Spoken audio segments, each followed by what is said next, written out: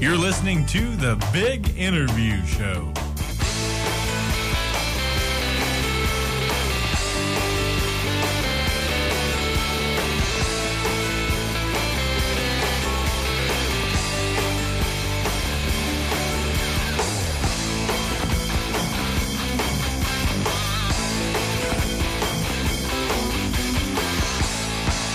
That's right. You are listening to The Big Interview Show with me, Jeremiah, right here on WCCR 94.5 The Crossroads. And this is obviously a special Thursday edition of The Big Interview Show. Today, it is my pleasure to have with us the long-awaited interview with J. Lucas Waters, author of The Shaking Tree, which will see its debut performance this Friday, brought to you by our friends at the Wildwood Theater.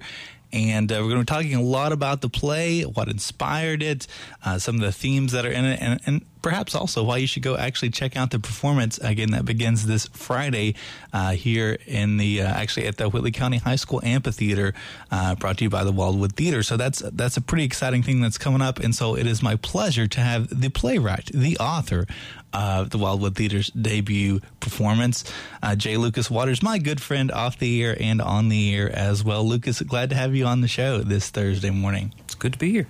Hey, it's good to have you back on the radio. It's been how long since you've been on the radio? Oh, man, I don't even know. Years. yes, more than 1 year. But it's like an old pair of shoes, only not as stinky. So it's good.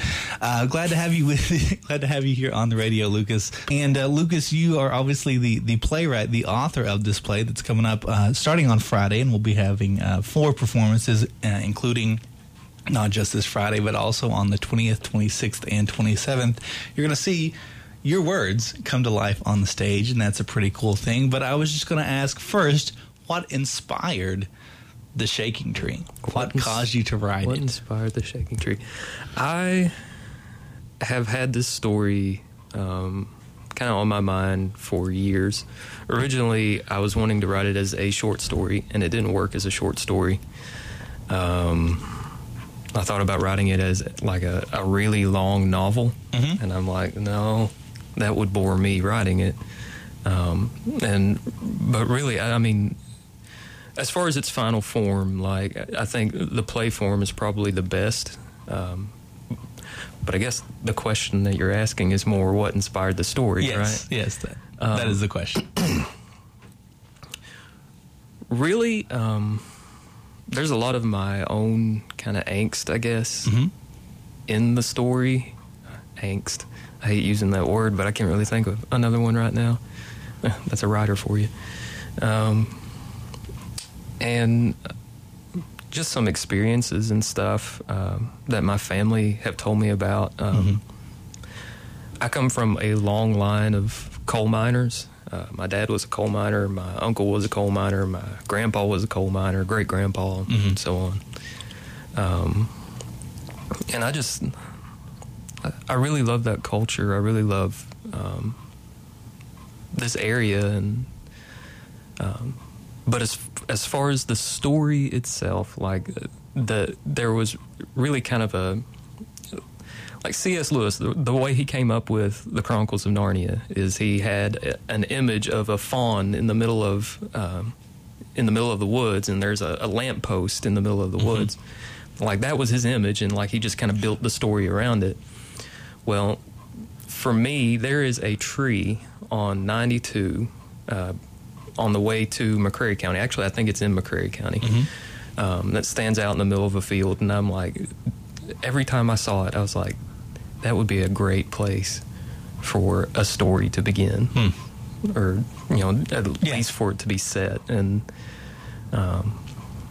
that's a cool starting point, and it does feature very, very heavily into the play. But I guess I got a little bit ahead of myself, and I guess you should introduce yourself to the listeners. I think that's one of the problems of having you on the show, Lucas, is I know you and I know where you're from and when you graduated and all that sort of stuff, but somebody listening to us might not know. So I guess before we jump back into the play, who are you, where you're from, when did you graduate, why'd you study here, that sort of thing. I am Lucas Waters.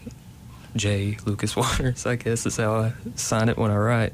I am originally from McCreary County. I grew up pretty close to Mine 18 and Blue Heron and all that stuff.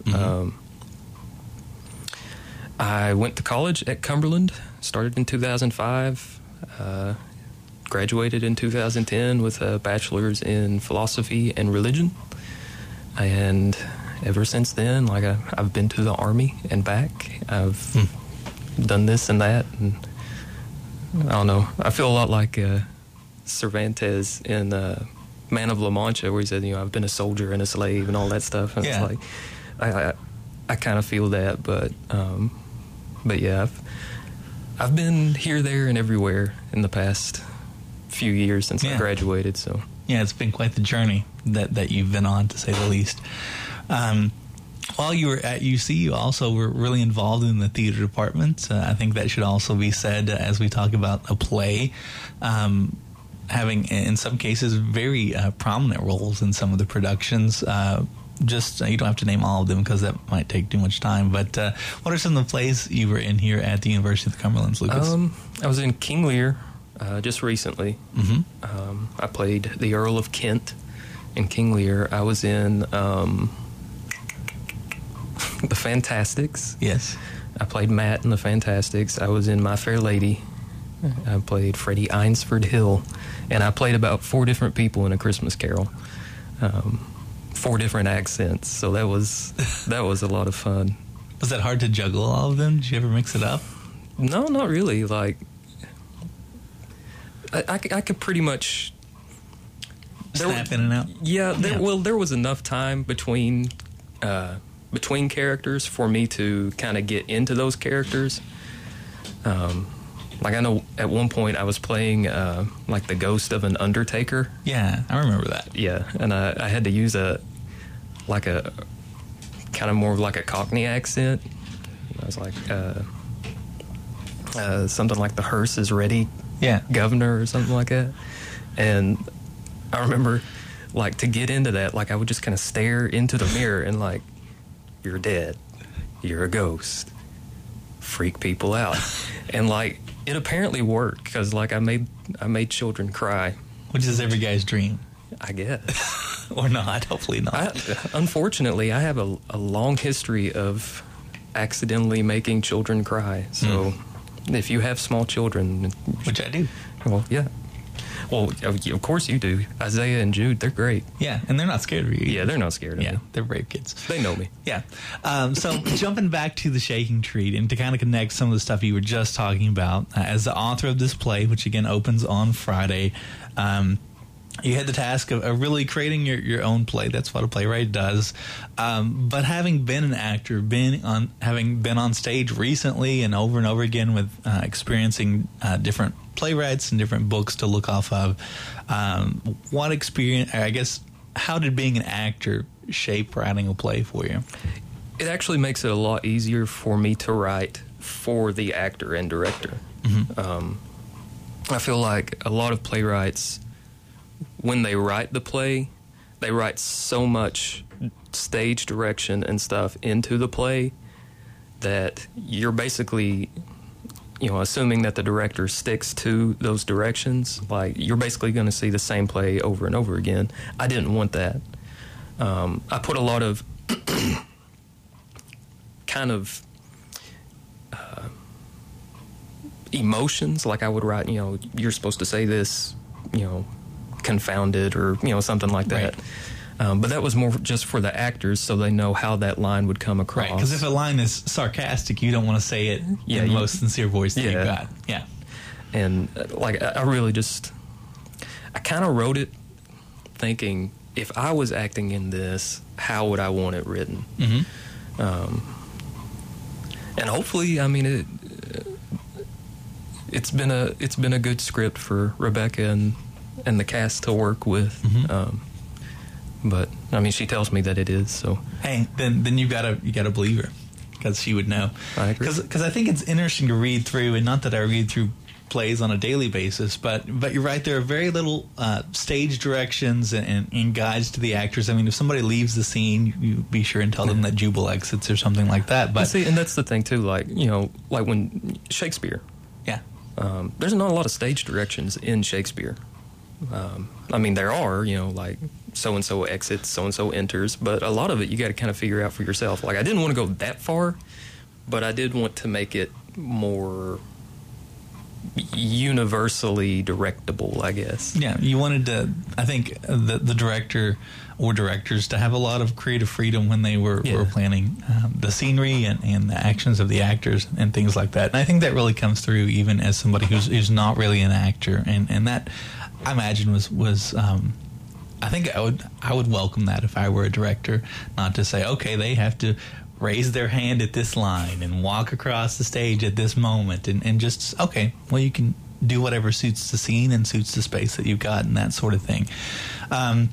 Obviously, we don't want to give the whole storyline of the Shaking Tree away, but in a minute or so, minute or less, we'll say, can you tell us a little bit specifically what the storyline of the Shaking Tree is about? I've tried to do this before, and it usually that's why I said in a minute or less as a challenge to you. It usually comes across as, hey, that sounds like October Sky, and it's nothing like October Sky. There are no spaceships. It's about a young man who wants to be a writer, wants to travel the world, and because of a family tragedy, he is kind of kept back from doing that. He's kept home in eastern Kentucky.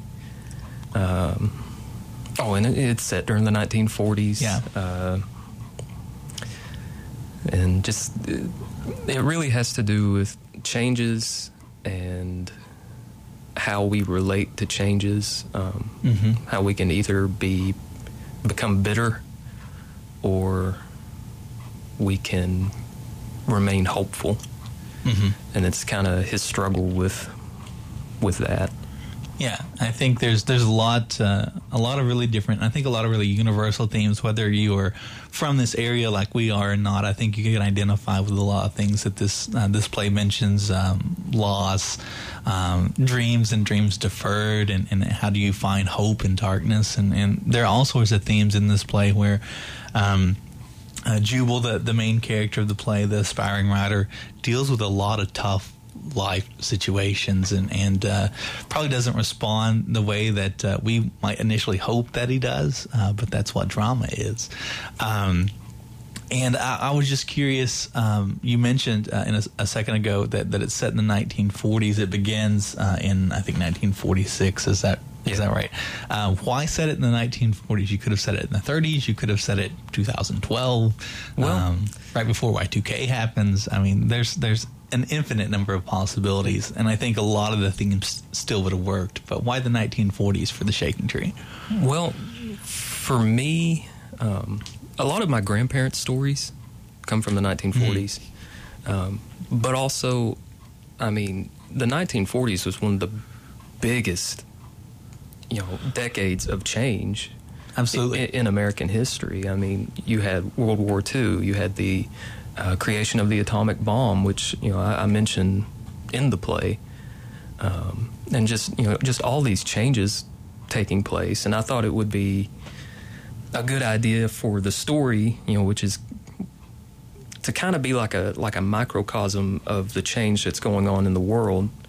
Like the world is changing, but Jubal's world is changing too. Yeah, and just kind of how he's how he deals with that. And I just thought the 1940s would be a good time to set it. Yeah, and I think it really works because it's familiar, obviously, to a lot of readers, but not from a first-hand experience. I don't know if that makes sense, but it kind of helps let you escape into the world that still looks a lot like the world that we live in, especially with it being set in an area so similar to here. You mentioned at the start of the interview and also in your author's notes to the copy of the play that I have, that it was a very personal thing for you to write, and there was a lot of your stories and your family stories, and obviously Appalachia itself in the Shaking Tree. And when I read it, I see a lot of you in Jubal, and I hope you don't mind me saying that. Do you identify with Jubal? Is that correct? Yeah. I mean, I kind of identify with all the characters because they all kind of come from my mind and from my life. But yeah, Jubal is definitely the me character in all of this. Like, I know Jubal, suffers a lot of loss and he has to learn how to deal with that. Well, I mean, like in my life, I've lost a lot of people that I love, and just kind of coming to terms with that. And I had a mentor who told me, this is probably one of the greatest bits of advice that he ever told me, was when it comes to grief, when it comes to loss and heartache, you can either let it harden you or break you. And it's like, if it hardens you, if it makes you bitter, you lose. If you break, there are the chances of the pieces getting back together again. And I think that's something that Jubal has to learn throughout the play. Like, he can either, be hardened or he can break. But, even though it's painful, the breaking is better than the bitterness. I like that. We're going to take a quick break here on the Big Interview Show. We'll be back in 1 minute. You're listening to the Big Interview Show. That's right. You are listening to the Big Interview Show. I'm joined by playwright J. Lucas Waters, author of The Shaking Tree. And The Shaking Tree will be performed in just, that's tomorrow, isn't it? Just one day. I started to say just a few days. On the 19th is the opening date for the Wildwood Theater's production of The Shaking Tree. And that will be at the Whitley County High School Amphitheater. And I would encourage everybody that can to attend either that date or one of the upcoming performances.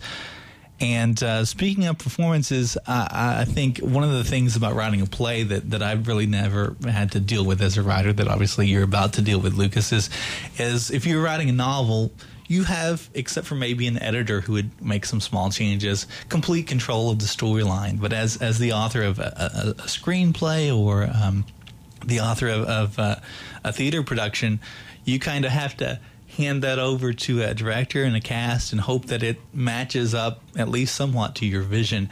Is that, as a writer, an intimidating thing, a scary thing to hand somebody over your story and your words and hope that it turns out okay? I think if I was just handing it over to anybody, it would have been. But I'm really confident in Rebecca's talent. I've known her for a long time, and we're really good friends, and she's really good at what she does. So I knew that handing it over to her, it's not going to end up being some sort of crazy out there techno fest or something like that. She's doing it justice, and I'm really proud of her as the director, and the cast is doing a really good job too, from what I've seen. I've actually been out of town for the past couple of weeks. That's what I was going to ask, if you had a chance to go observe some of the rehearsals and things like that. Not necessarily this week, but just in general. Toward the beginning, I was at most of the rehearsals. But like I said, I've been gone for the past couple of weeks, so I haven't really been seeing it kind of come together at the end. But I'm confident. I'm super confident in Rebecca and in the cast that this is going to be a great show, and I couldn't think of anybody better to hand it over to than her and those guys. Cool. Well, that's good. Much better than the opposite. Yeah. And I'm looking forward to it as well. I had a couple lines in the play that I was looking at that I thought I could just kind of ask you about. At one point, Jubal has this interaction early on in the first act. I have no idea what scene, with Sarah, who's kind of a mysterious character. That's probably scene one, I think. That sounds good. And you would know, I guess.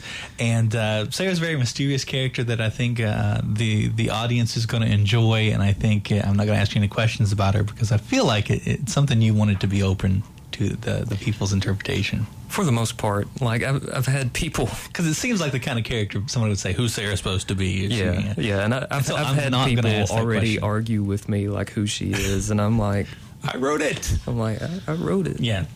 But but she's having this conversation with him and ask him if he's a crazy person, saying, "You're not a crazy person, are you?" And he says, that he's not crazy. He's a writer. Do you think you have to be a little bit crazy to be a writer? Absolutely. Why? Well, I'm crazy and I'm a writer. Therefore, it's a must. No, I think it depends on what you call crazy. Right. Right. Like, I feel like for most people, thinking outside of the box and thinking outside of the norm is considered crazy. And I feel like to have a good story, like, you can't just go along with what everybody else says. Like, you've got to put yourself on paper. I think Hemingway said it best, and he's like, you know, there's nothing to writing. You just sit down at a typewriter and bleed. Like, you got to be a little crazy to do that. You know, you got to be thinking outside of the box to really put yourself into the plays and into, you know, the short stories and the poetry and really, I mean, historically, if you look at most writers, they're fairly eccentric people. At least very true. At least the best writers. Like, I don't really want to read anything written by somebody who is normal. Yeah, because I don't think that's going to stretch you or those sort of things either. And I think, you know, the more you've been through emotionally, the more emotion you can bring to your writing. And I think some of that stuff drives you a little crazy. I know, like, you know, in some of these scenes I was writing, and, like, by the time I was done, like, I was having an emotional breakdown. Like, I'm just, you know, I'm taking everything that's inside of me and putting it on paper, and it's hard. Yeah. And, like, I mean, anybody can sit down and write a story, but, I mean, if you want to write a really good story, you've really got to put yourself into it. Absolutely. Absolutely. I couldn't agree more. Something else that I meant to ask you about earlier, I'll just ask you right now, that has to do with writing the plays. Obviously, this is set in Appalachia, and you and I, among anybody else that's from this area for sure, have experienced at some point in life some writer that tries to write every character with some kind of strange Appalachian dialect or purposely have people act like they have no grammar skills whatsoever, or you know, give everybody a really thick accent, or not accent, but to really almost take the stereotype of Appalachia, the negative one, and bump that up for the sake of believable characters, I suppose, is what they're trying to do. And I was just going to ask, first of all, your thoughts about seeing that kind of stuff when it happens as a native Appalachian, and then second, to ask you about what was your take on writing Appalachia? Well, like, I think a lot of people write like that because they think it does make it believable. Right. But it may be believable to everybody outside of Appalachia, but for people in Appalachia, it's stupid. Like, nobody talks like that. Like, honestly, I have read plays, and I'm like, you know, that are set in this area, and I'm like, nobody talks like that. Yeah. I mean, you're basically... I get kind of tired of, like, the media and literature and, you know, just kind of making us all look like rednecks and idiots when, I mean, we have a culture all of our own. Yeah. And they're really, really intelligent people. You know, and they might not always have, like, doctorates and stuff like that. Right. Well, I mean, take my dad, for instance. Like, my dad knows more about, you know, cars and, you know, just kind of the way life goes and about the woods and, you know, all that kind of stuff than, I mean, he could write books about it. Right. But he doesn't. That doesn't mean that, you know, he's just some sort of stupid yokel who doesn't know anything. And I'm kind of sick of that stereotype because that's not true. Yeah. The people in this area are very colorful. There is colorful language. You know, and that's one of the things that, you know, I even write in my author's notes. Like, I didn't write it in dialect, but I did include a lot of the phrases that I have heard growing up, like, you know, getting the belt, or, you know, and you know, stuff like that. Even the prayer that is prayed in many a scene in the Shaking Tree over the evening meal, I know you've had other people tell you, but it's very, very reminiscent to me in my life in hearing people say those exact same words, just because it's part of the culture. Yeah. I mean, and what I call it is, kind of like the Appalachian liturgy. Yeah. Is that, we have certain phrases, we have certain things that we say that kind of unite us as Appalachian people. That, if you were to meet somebody from Hazard, in Timbuktu, like, you would know who, where they were from just because of the, phraseology that they used.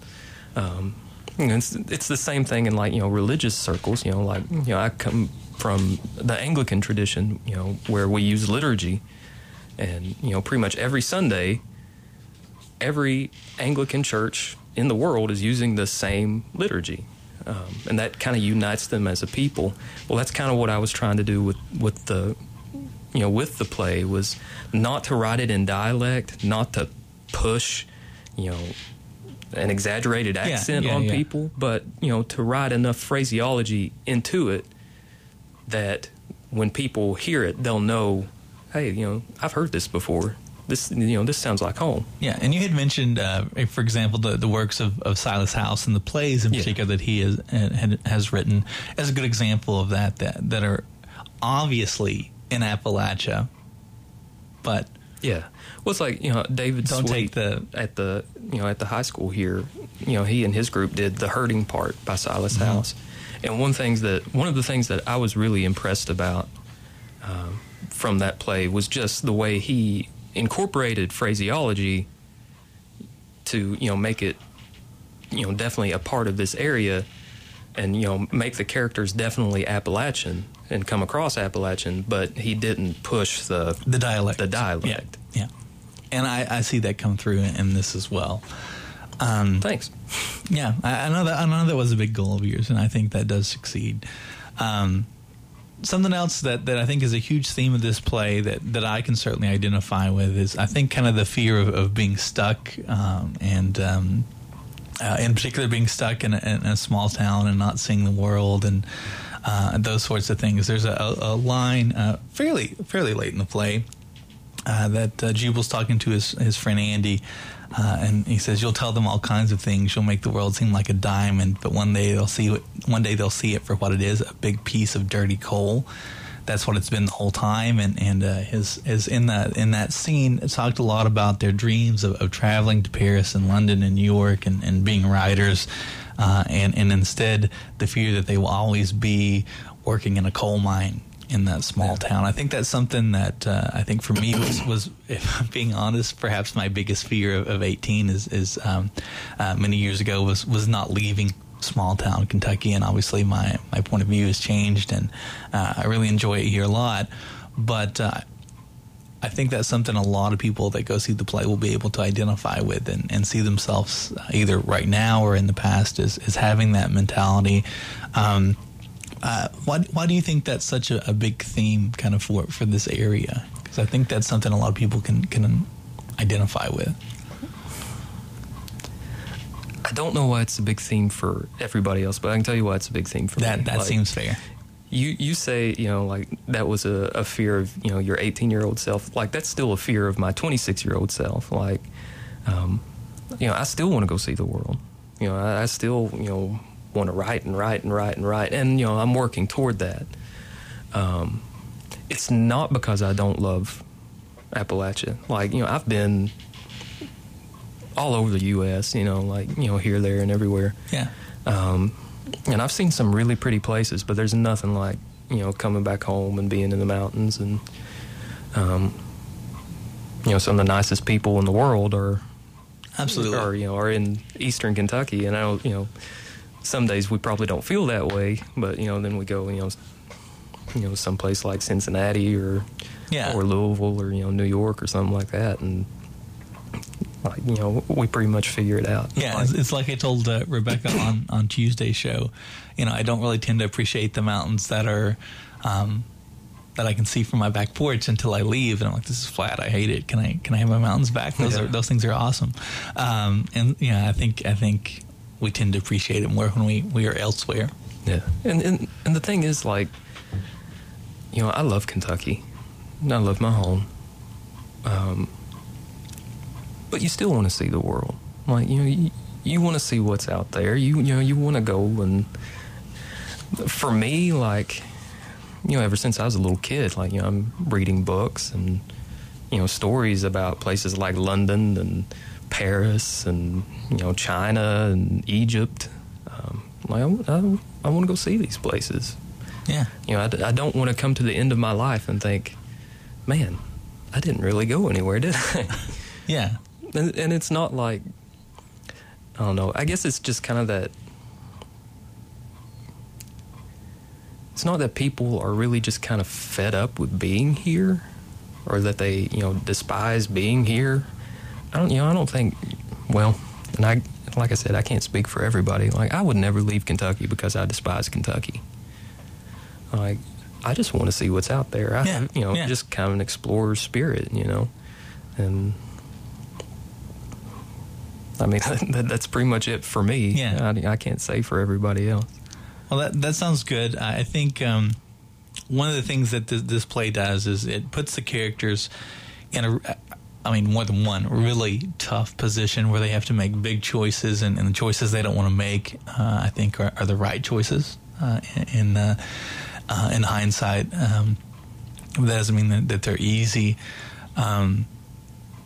But by the end of the play, I think it has an ending that will satisfy the viewers, the audiences. But I guess what's the overall feeling or emotion or theme that you hope somebody leaves the Shaking Tree and you want them to feel a certain way? What would you say that feeling would be? Hope. I want people to be hopeful. Like, that's what the play is about for me, is that, well, you can be in the worst situation, and, like, you know, this is coming,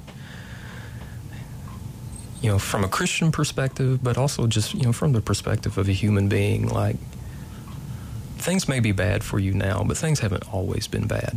Yeah. And things won't always be bad. And, you know, you've got to hope. Like, you've got to hold on to hope. I know, you know, like in my own life, like, I've dealt with, like, depression and, you know, stuff like that. And, like, it makes you feel like there's just, you know, nothing's ever going to be good again in your life. And, like, some days you wake up feeling that way. And you just got to remember, you know, there's still hope. Yeah. You know, because of Christ, you know, especially for me, you know, there's hope. It's not always going to be bad. You know, God still loves you. You know, you're still God's child, and, you know, He'll pull you through anything. I actually watched something on YouTube the other day that I thought really did a good job. It was about a guy who, his sister committed suicide in 2011, and he wrote a letter after the fact to his sister, saying, you know, I wish that I could have, you know, been there for you, and, you know, just kept telling you to fight, and just kept telling you to keep going. And he's like, you know, these hard times, it's like a forge. It's like a, you know, the hammer is coming down on you, and sometimes it feels like you're being beat to death.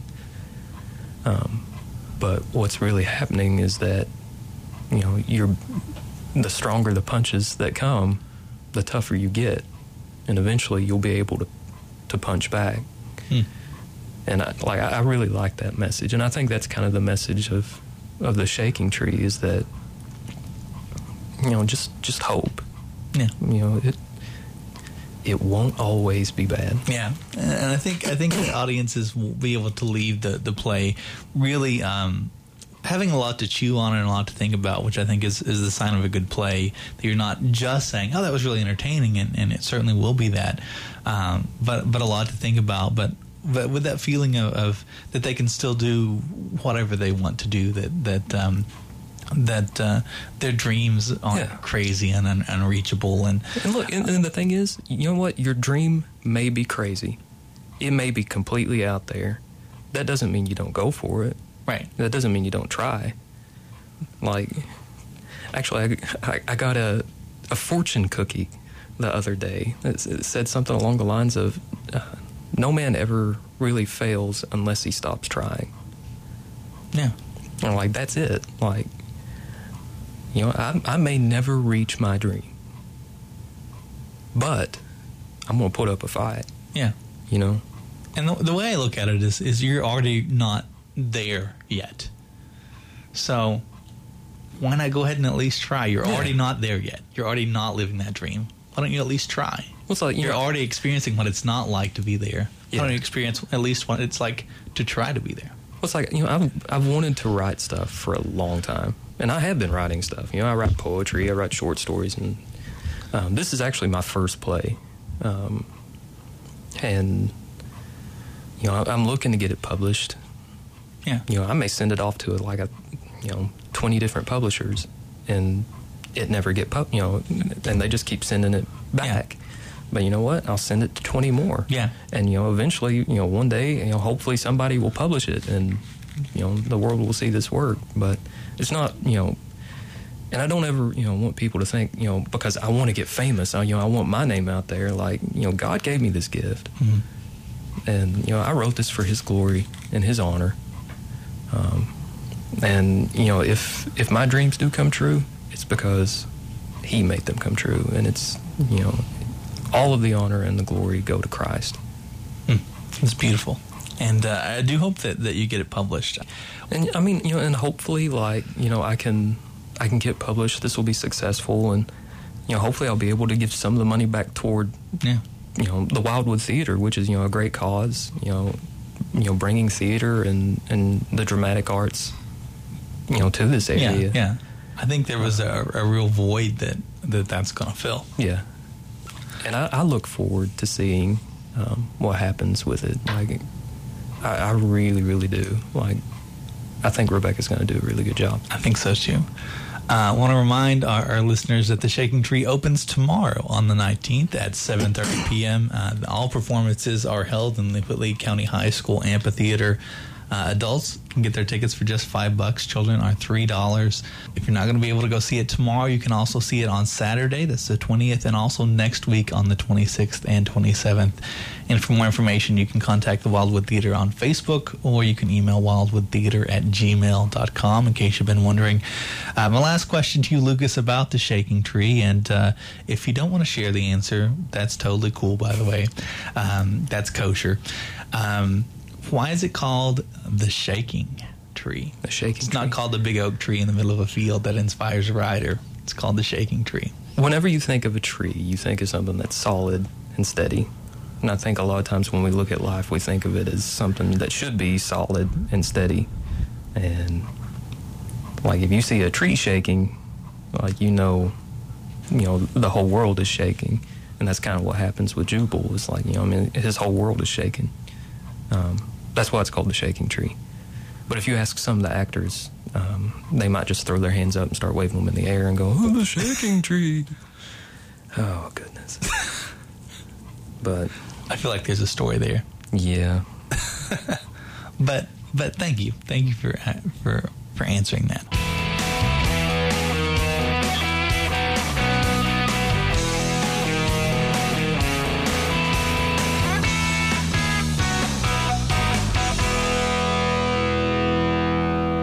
You're listening to The Big Interview Show with me, Jeremiah, right here on 94.5 The Crossroads. And we have a winner for our The Shaking Tree tickets giveaway. Russell Ridenauer called in, and he is the winner of 2 tickets to The Shaking Tree. Congratulations, Russell. Thanks so much for listening to The Big Interview Show. I'm sure that you're going to enjoy the Wildwood Theater's performance of The Shaking Tree in the very near future.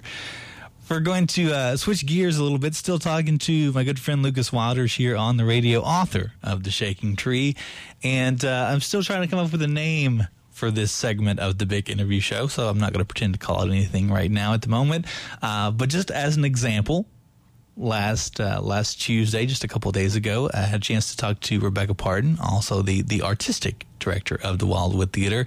And we obviously talked about the play a lot and the community theater and some of her goals for that. And it was a great interview, but I also wanted to talk to her about something she was kind of obsessed with. So we talked about Sir Elton John for a while. And Elton is not going to be the topic of discussion today. That's not what the segment is, where I talk to every guest about Elton John, as fun as that might be. Instead, I like to talk to each guest, especially the guests that I know quite well in advance, about something else that really interests them. And so Lucas Waters, if I just had to glance at him right now and I didn't know, I would still guess based on his T-shirt that he really likes Batman, and I know that he does, as do I.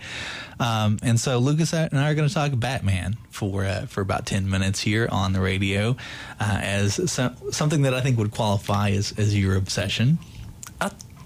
If you had to pick something pop culture related that was your obsession, it would probably be Batman, which is smart of you, I must say. Well, thank you. Yes. So we're talking Batman here on the radio, and obviously there have been thousands upon thousands of costume characters. If we just narrowed it in to talk about heroes and superheroes and comics especially, lots of choices out there. But Batman is still around today, and I think what a lot of people don't think about when they think about Batman being a popular character still on television, cartoons, and major motion pictures and video games, and certainly still in the comic form as well. It's been around since 1939. And if you think about how many iconic characters from 1939 that are still doing just as well in 2013, there's not many characters from the late 30s that are still icons today and not just thought of as a product of yesteryear. For you personally, what's the appeal of the Batman? Oh, man. We only have 10 minutes, right? Yeah. I have loved Batman since I was a kid. My dad actually got me started. My dad collected comic books like when he was younger, and I was just Batman always appealed to me because, not to be too cheesy, which I'm always cheesy when I talk about Batman, but I feel like if any superhero can really be called a hero, it's Batman. And I think, Christopher Nolan got it right with, like the Dark Knight films, that, he's not necessarily the hero that Gotham deserves, but he's the one that, they need, that, he's not a hero, that he's, their protector, he's, the Dark Knight. That he can be more than, just, like Superman, who is kind of the quintessential Boy Scout. Batman... I feel like I'm rambling, but... No, you're good. I mean, he symbolizes the ideal of justice. And I feel like, also looking at him and seeing what, he had to go through and, what he still goes through on a daily basis, and how he's decided to deal with, the anger and the pain, he's using it in a positive manner. And I feel like, that's... Batman almost has like a Christian message to it, that you can take everything bad that's happened to you and still use it for good. And and I think that's definitely something we need to learn as Christians, that and it kind of ties into my play too. I think that's what I was going to say. That's an overarching theme in my brain. That we can either let it make We just connected your play to Batman. Yeah. That all the more justifies this segment of the show. But honestly, just taking, just all the bad stuff, you can either let it make you angry and turn you bad, Yeah. Which, have you ever read The Killing Joke? Yeah. the Alan Moore story. The Alan Moore story about, the Joker and how the Joker becomes the Joker. He says, it really only takes one bad day to make you into something evil, and that's the Joker, talking about himself. And then he looks at Batman and he's like, you must have had a really bad day. And I mean, really, he did. Right. But, whereas the Joker went, completely opposite and turned completely evil, Batman used it for good. And honestly, I mean, he's cool. Yeah. I mean, So let's go off the he's cool angle. What makes Batman cool to you? what makes Batman cool? Oh man, well, like he's a ninja basically. Like he knows like almost every martial art. Well trained in the world. Yes, he's well trained. He's a detective. I mean, he ranks up there with like Sherlock Holmes. As far as intelligence. I recently watched the animated Doom. Yeah. The Justice League Doom. And I thought it was cool that Batman had a plan to take down every member of the Justice League if they ever went rogue. I mean, that's how smart he is. And it worked. Like, because the bad guys get the plan and they use it against the Justice League, and Batman's the one that has to save everybody. I mean, he's the one that everybody goes to when, they can't beat the bad guy, Right. He's intelligent. He's driven. And that's something that really appeals to me probably the most, is just how driven he is. Like, he never gives up. Yeah. And me and my buddy Andy, which, Andy in the play actually gets his name from Andy, my best friend Andy. We'd be like, who would win in a fight between Iron Man and Batman? And I'm like, Batman. Yeah. Because Batman always wins. And that's because he's driven. Especially he won't stop. if there were more than one battle.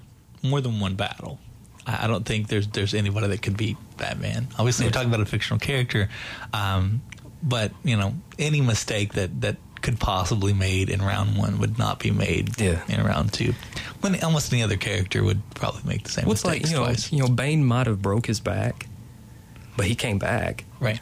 And there is that resilience and determination there. Yeah. Something else that I like a lot about Batman, because you asked, was kind of is kind of the rogues gallery. I think a hero in some ways is only as good as his set of villains.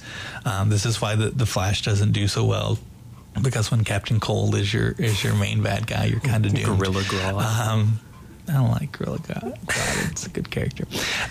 Just something about a talking gorilla, man. But, I think that even as much as Superman is one of my favorite characters, really lacking in the villain department. But I think Spider-Man and Batman certainly have the best rogues galleries. But we could talk about the Joker, the Penguin, Riddler, Bane, who you just mentioned, Scarecrow, Catwoman, Poison Ivy, Mr. Freeze. You go on, and these are iconic villains that would be. The main arch nemesis for most characters in the comic book world. Yeah, and he's got 50 of them. Yeah, he's got 50 that are really, really good. I mean, we could talk Clayface, we could talk a bunch of different villains. Do you have a favorite Batman villain? I do. My favorite Batman villain, because I don't really think he's a villain, is Mr. Freeze. See, that's one of my favorites too. I love Mr. Freeze because, and what I like is the interaction between Mr. Freeze and Batman. It's not like that, really awful Batman and Robin. Was that Joel Schumacher or something like that? I hated that movie because they made Mr. Freeze out to be like an idiot, and they made Bane look like a Muppet. Well said. Yeah, I mean, yeah. But Mr. Freeze, he's a genius. First of all, but he does everything he does because he loves his wife. He wants to bring his wife back, you know? And Batman understands that. I know in the New 52, they've changed up the story a little bit in annual number 1 in the New 52. They actually have him, he's basically kind of crazy. He thinks that, this woman who's been frozen for, since the 1940s is his wife, Nora, but she's not actually his wife. Wow. He's just kind of made her out to be. And I thought that was an interesting take, but I like the original better. Yeah. And the Batman the Animated Series, for my money, is the definitive version of Batman. You can tell me what yours is in just a minute. But in that episode, which kind of reimagines Mr. Freeze in the episode Heart of Ice. Heart of Ice, yeah. Which actually won an Emmy back in the day. Gives him this very tragic backstory and this reason to be obsessed with ice and to be very bitter, but a very sympathetic, again, villain, if you want to call him that. Kind of redesigned, also by Mike Mignola, who created Hellboy, also involved in that. So there's just a lot of really smart people that give him what is now what we think of when we think of Mr. Freeze, is this character whose heart is kind of ice, because he's been dealt some tough things in life. And it's kind of what we were talking about. Like, he let it make him bitter. He let it harden him. But, he's still in love with Nora, Like, you look at Mr. Freeze and, like I look at Two-Face, and, that's a tragic story. But he's kind of a jerk, you know what I mean? Yeah. Like, he's got anger issues, and he's always had anger issues. And, I don't really feel a whole lot of sympathy for him. The Joker, you want to feel sympathy for him. Especially after reading The Killing Joke. But he doesn't make it. But, like, he's so evil. Like, right. That's why people always raise the question, why doesn't Batman kill the Joker, But, like, Mr. Freeze, you look at him and you're like, he's just a normal guy. He's heartbroken. And, this tragic thing has happened to him and happened to his wife. And, like, you really feel kind of bad for the guy. I feel bad for him. I kind of wish, he didn't go around Gotham freezing everybody, but at the same time, he's not a bad guy. He's hurting, I think, and he just won't open up to that. He won't, let his heart break. Yeah. But Batman understands that, and like you see that in the interaction between Batman and Mr. Freeze, that Batman doesn't really see him as an enemy. And actually, what I thought was kind of cool in Arkham City in the video game, Mr. Freeze actually ends up helping you. Like giving you weapons and stuff. I feel like a super nerd right now, but that's you know okay. what? That's okay. I don't even care. This is my time here on the radio, so we can talk about Batman for just a couple more minutes. Do you have a definitive version of Batman? That could be in a certain artist's or a writer's run on the comic page. It could be the 1960s Adam West Batman. It could be a feature film. It could be the animated series, which is mine. It could be something entirely different. That when you think of Batman, you think of this writer or this series or something like that. I think I pretty much like the image and the voice, of course, that has stuck with me the most has been from the animated series. Yeah, because Batman sounds like Kevin Conroy. Yeah. Oh yeah. When I'm reading the comics, I'm reading in Kevin Conroy's voice. In my head, not out loud. I wish I could sound like Kevin Conroy. I would just talk like Kevin Conroy if I could. I would talk like Kevin Conroy as Scottish accent. I would be Scottish Batman. I don't even know how to do that. But I think Christopher Nolan. I think Christopher Nolan's done a really good job. Mm-hmm. And I think David Goyer is the guy who wrote with him. Yeah. They did a really good job with the story. And they took a lot from, The Long Halloween and, the Nightfall series and Year One. Mm-hmm. I love Year One. I'm not a big fan of The Dark Knight Returns. Like, I know for, like, a lot of people who love Batman, that's, almost like sacrilege. But really, like, I don't like the way... he made Batman out to be just kind of like this old soldier, Yeah. Like, no. Like, Batman is, definitely a knight, and it's more than just, they're the enemy, we need to go get the enemy, blah, blah, blah, But, it has its good points. I've got it. Right. It's just not my favorite. And I think, in its defense, and just about any incarnation's defense, I think that's one thing that's been kind of interesting about Batman is his mythology and his persona even has been not totally flexible, and that origin is still the basis of why he does what he does. But when he makes his debut, he's still carrying guns and killing people, and then they tone that down, and certainly by the 1950s, and then it gets really over the top campy in the 1960s thanks to Adam West, but that really breathes new life into the series, and then it gets super dark thanks to guys like Frank Miller, and then you kind of get more of a happy medium throughout the 90s, and then Christopher Nolan comes out with his own trilogy, and certainly with the New 52 there's been some neat things happening. I really like the New 52. Like, I feel like the 90s, Nightfall was good, Nightfall, Night's End, Night Quest, and all that stuff. I liked that. But other than that, there wasn't a lot of... in the animated series, of course, and, maybe the first two Batman movies, which were still kind of campy. I mean, they were definitely Tim Burton movies. But for its time, they were not campy. Yeah, that's what's interesting. I went to see Batman Returns at the movies, and I was like, I was a little kid, and I was just blown away. Yeah. My dad took me.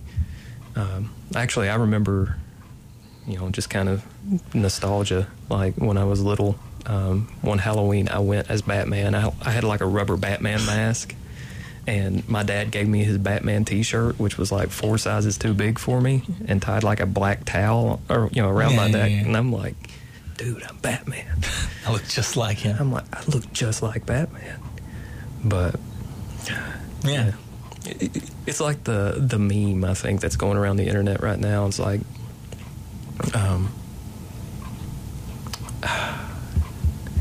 something along the lines of always be yourself unless you can be Batman. In that case, be Batman. Yeah. I like that. Well, we're going to take another quick break here on the Big Interview Show. Sadly, not talking about Batman anymore, but hopefully enjoyed that random segment, which I still don't have a name for, but for today I'm calling it My Obsession. We'll be back in 40 seconds here on the Big Interview Show. You're listening to WCCR 94.5.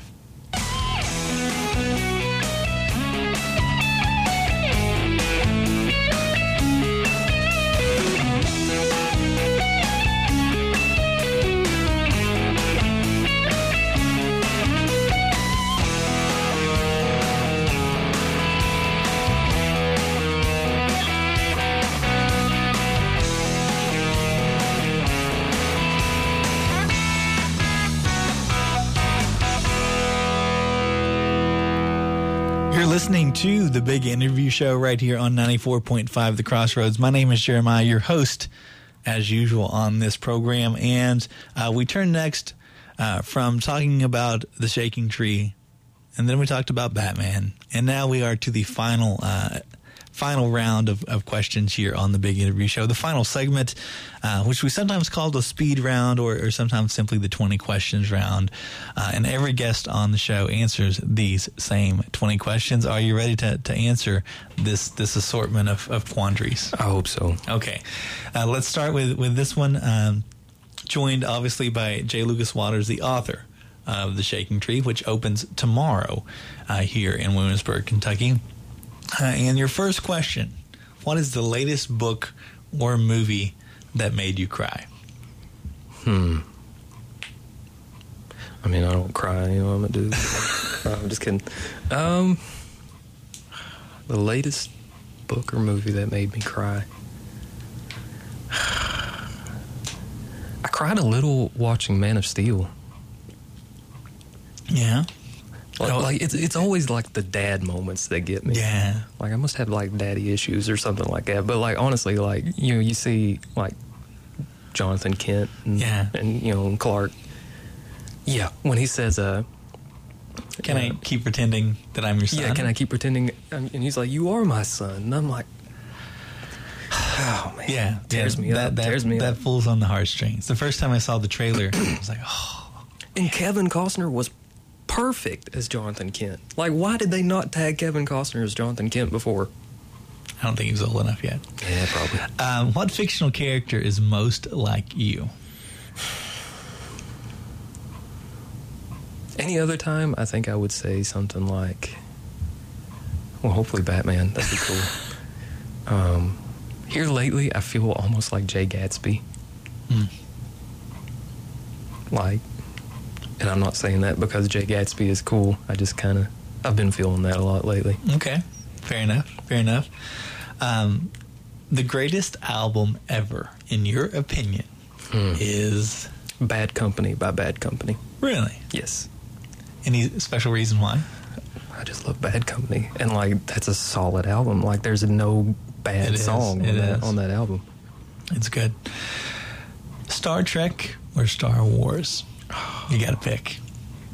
I have to pick, so I can't say both. Star Wars. Like, I love Star Trek. I really like the new movies. I really liked Into Darkness, but I mean, it's always going to be Star Wars for me. It was it was almost like a religion for me when I was in 8th grade.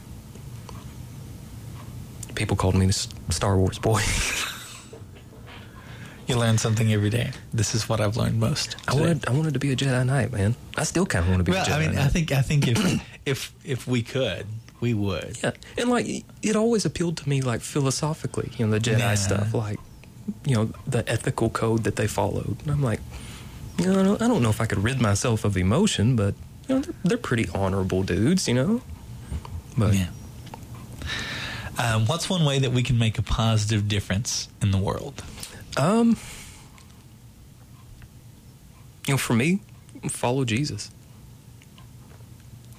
Follow the life that he lived, the way that he lived.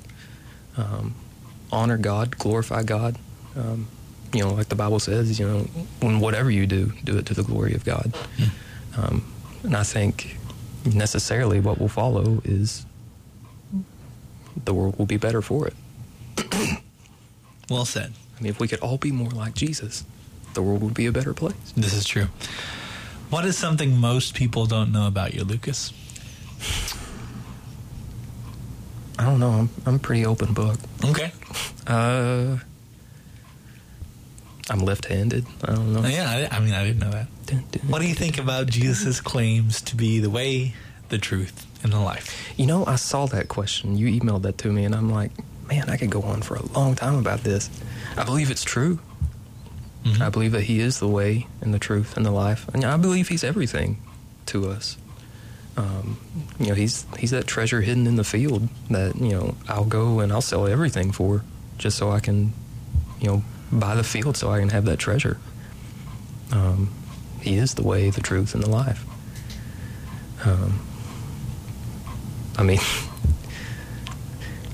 It's hard to say too much without, just going straight sermon, Right, but, right. But honestly, like, he's everything to me. That's how I feel about it. That sounds good. Lucas, how do you deal with stress? In other words, what do you do to relieve stress when you're stressed out? You don't? It just piles on until, like honestly, it piles on until, like, I just kind of just lose it one day. And then, hopefully, it hits the reset button. But, no. I read.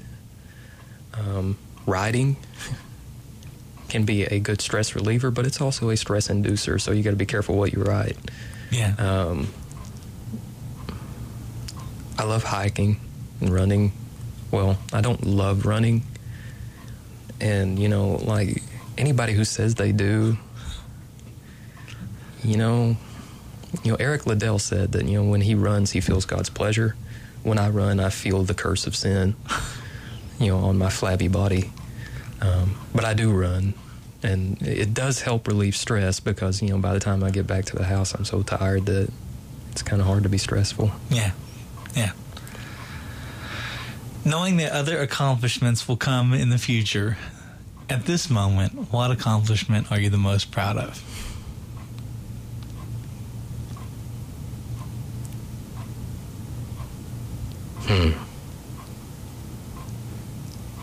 Can I be really cheesy? Yeah. Having loved and been loved in return. When all is said and done, Lucas, what do you want to be remembered for? Following Christ. Like, and honestly, like, as long as God's message is sent forward and, people hear the gospel from my life and see the gospel in my life, I don't care if they remember my name. Remember, the work that Christ did in me. That's what I want to be remembered. And I know that sounds cheesy and super spiritual, but I'm being completely sincere and honest. Like that's really what I want. I like that. Of those who've come before you, Lucas, who are the most inspirational? The most inspirational. I'm a big fan of John Calvin. If you have, I know there's always that debate, Calvinism, Arminianism, and look beyond that and read a biography of the guy.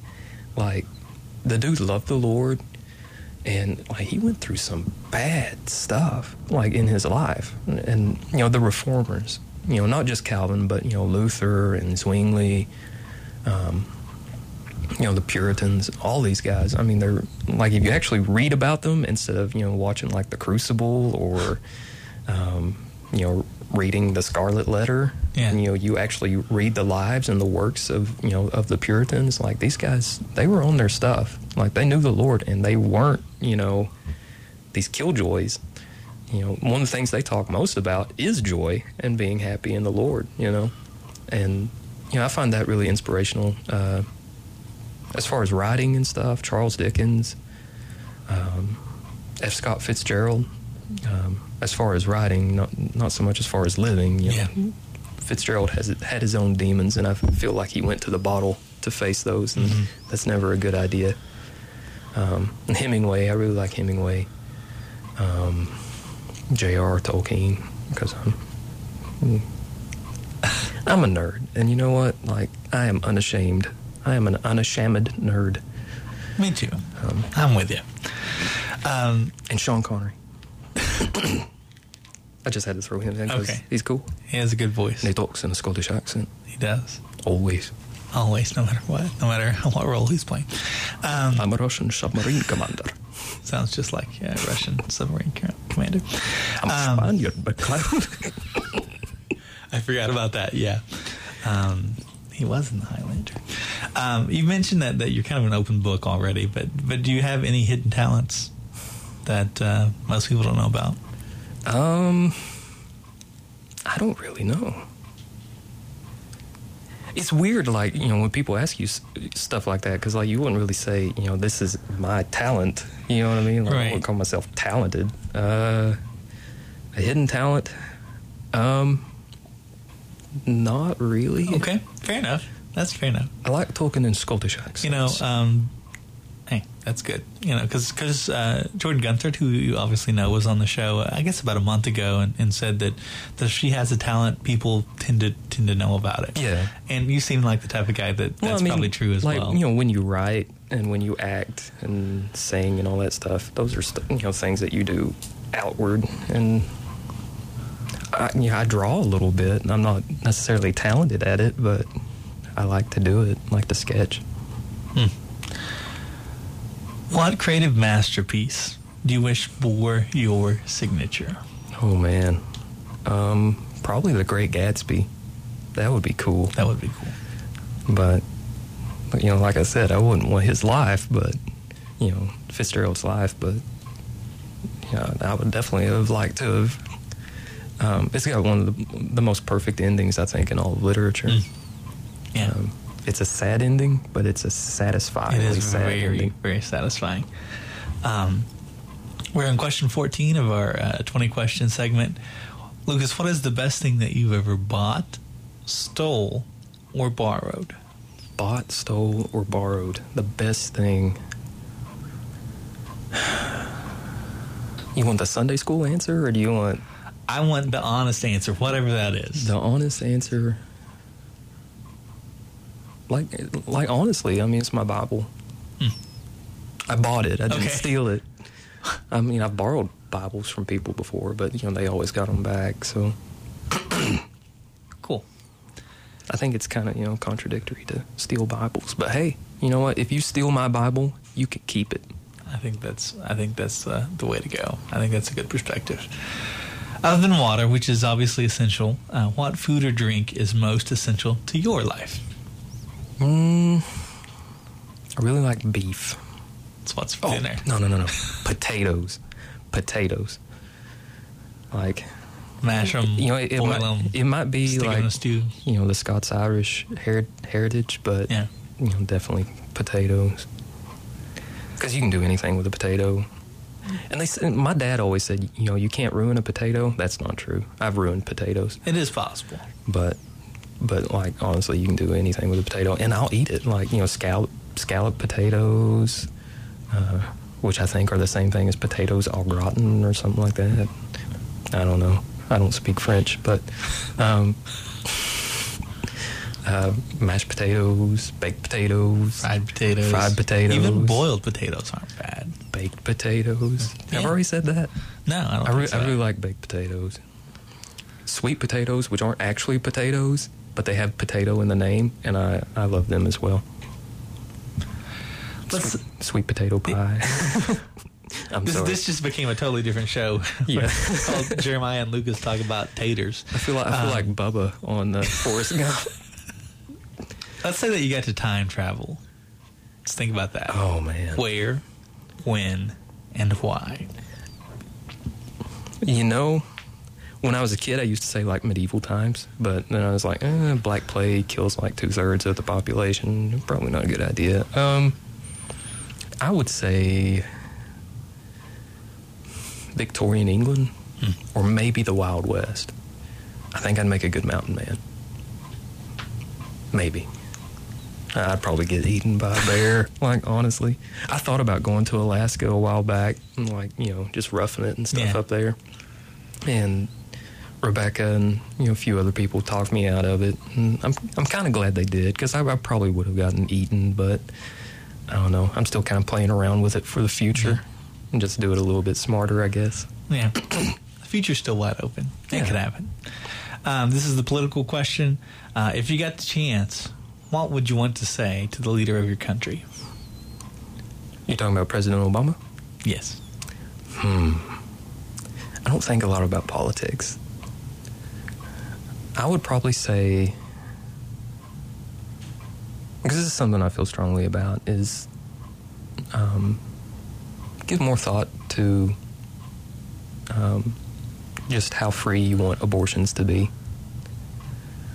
Like, I'm not the kind of guy who says, we should just completely get rid of abortion.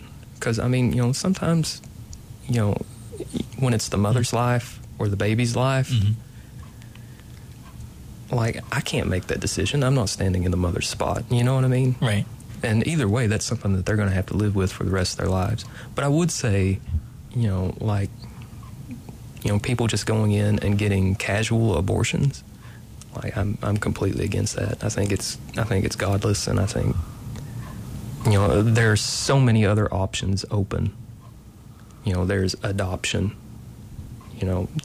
especially, like my mentor and his wife, wonderful people, lovely people, godly people. My mentor's wife can't have children. She always called me her son, her other son, and all the youth and stuff were, their children. They would love to have a baby. Send it to a family like that. Yeah. Instead of, killing it. So, I would definitely tell him to, give some more thought to, just how free you want abortion to be. We got to move on to question 18 now, which I think you kind of answered about an hour ago, but I'll ask you again. What's the best thing about living where you live? The best thing about living where I live is nature and just... It's hard to be a writer in this area and not write about the land. Mm-hmm. Like, the land is something that's really important in my play, and something that's important to Jubal. I mean, it starts out, the play starts out, and hopefully I'm not throwing in any spoilers, but, I mean, he's sitting, next to a tree writing a poem about what he's seeing. Yeah. That's me. Like, a lot of my poetry is about nature. A lot of my, just writing overall is about nature. And, just God's bounty in creation. And what I like about nature here, if it makes sense, among many other things, is that you can't miss it. Yeah.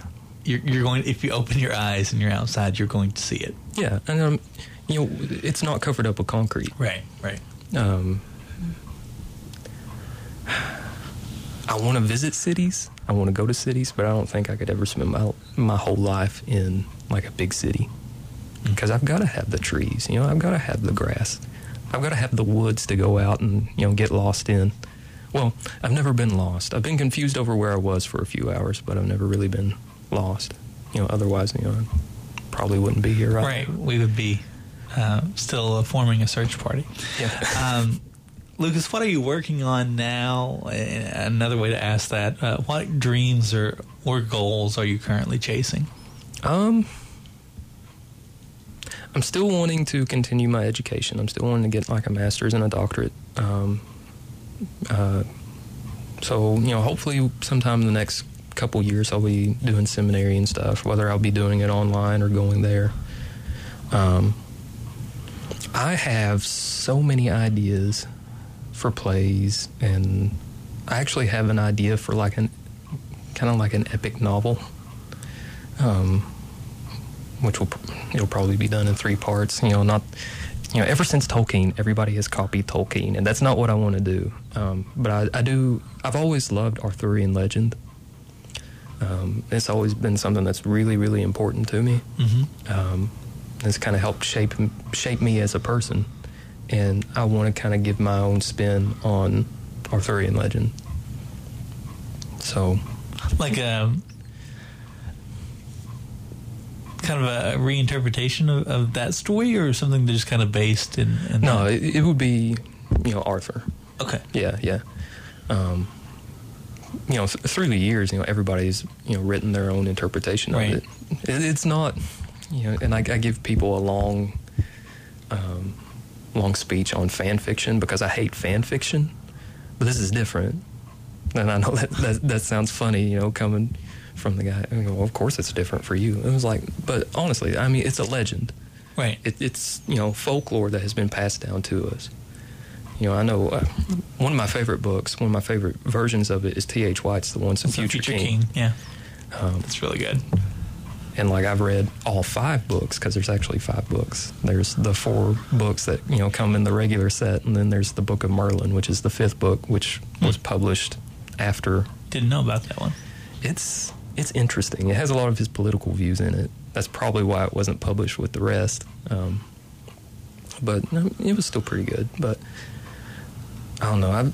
I really want to put my own spin on it and just see what I can do with it, and hopefully get that published too. Well, that's exciting. We look forward to that in the years that come ahead. Last question 20. What is the best piece of advice that you've actually followed? Keep trying. Don't stop trying. You might fail over and over and over and over again, and a lot of times in my own life, that's been the case. Where you feel like you fail and fail and fail and fail, and it's you're never going to win, but you just got to keep trying. You got to keep fighting, doing the best you can. Never give up. Never surrender. That's right. That's Galaxy Quest? Yeah. Right? Yeah. But really, never give up. Good advice. Always keep trying out there. That's going to about do it for this week's edition of the Big Interview Show. Before we leave and call it a day, Lucas, one more thing that I want you to do here on the radio. Let's say, hypothetically, I don't know, there's somebody listening right now and they're debating if they should go see the Wildwood Theater's performance of The Shaking Tree. What would you tell them to try to convince them to go? Well, it's hard to brag about my own work. Although other people kind of have. I think Rebecca has a little bit. But I will brag about them. They've done a really good job. I think it's going to be a great show. I'm looking forward to seeing it as the author. And, if I'm satisfied with it, and this coming out of my head, right? I think other people will be too. So go see my show. go see our show, Yes. the Wildwood Theater show. Yes, the Wildwood Theater presents The Shaking Tree. That opens tomorrow. I'm excited about it. Hope you are too. Performance dates are July 19th, 20th, and the 26th and 27th. That's this Friday and Saturday, and also next week on Friday and Saturday. All those performances scheduled to begin at 7:30 p.m. And for more information about The Shaking Tree and the Wildwood Theater, you can email wildwoodtheater@gmail.com. You can also contact them via the Wildwood Theater on Facebook. Lucas, it's been a great time here on the radio. Hope you enjoyed it. Yeah, it was a lot of fun. Good. We'll do it again sometime. Thank you so much out there for listening to today's special Thursday edition of the Big Interview Show.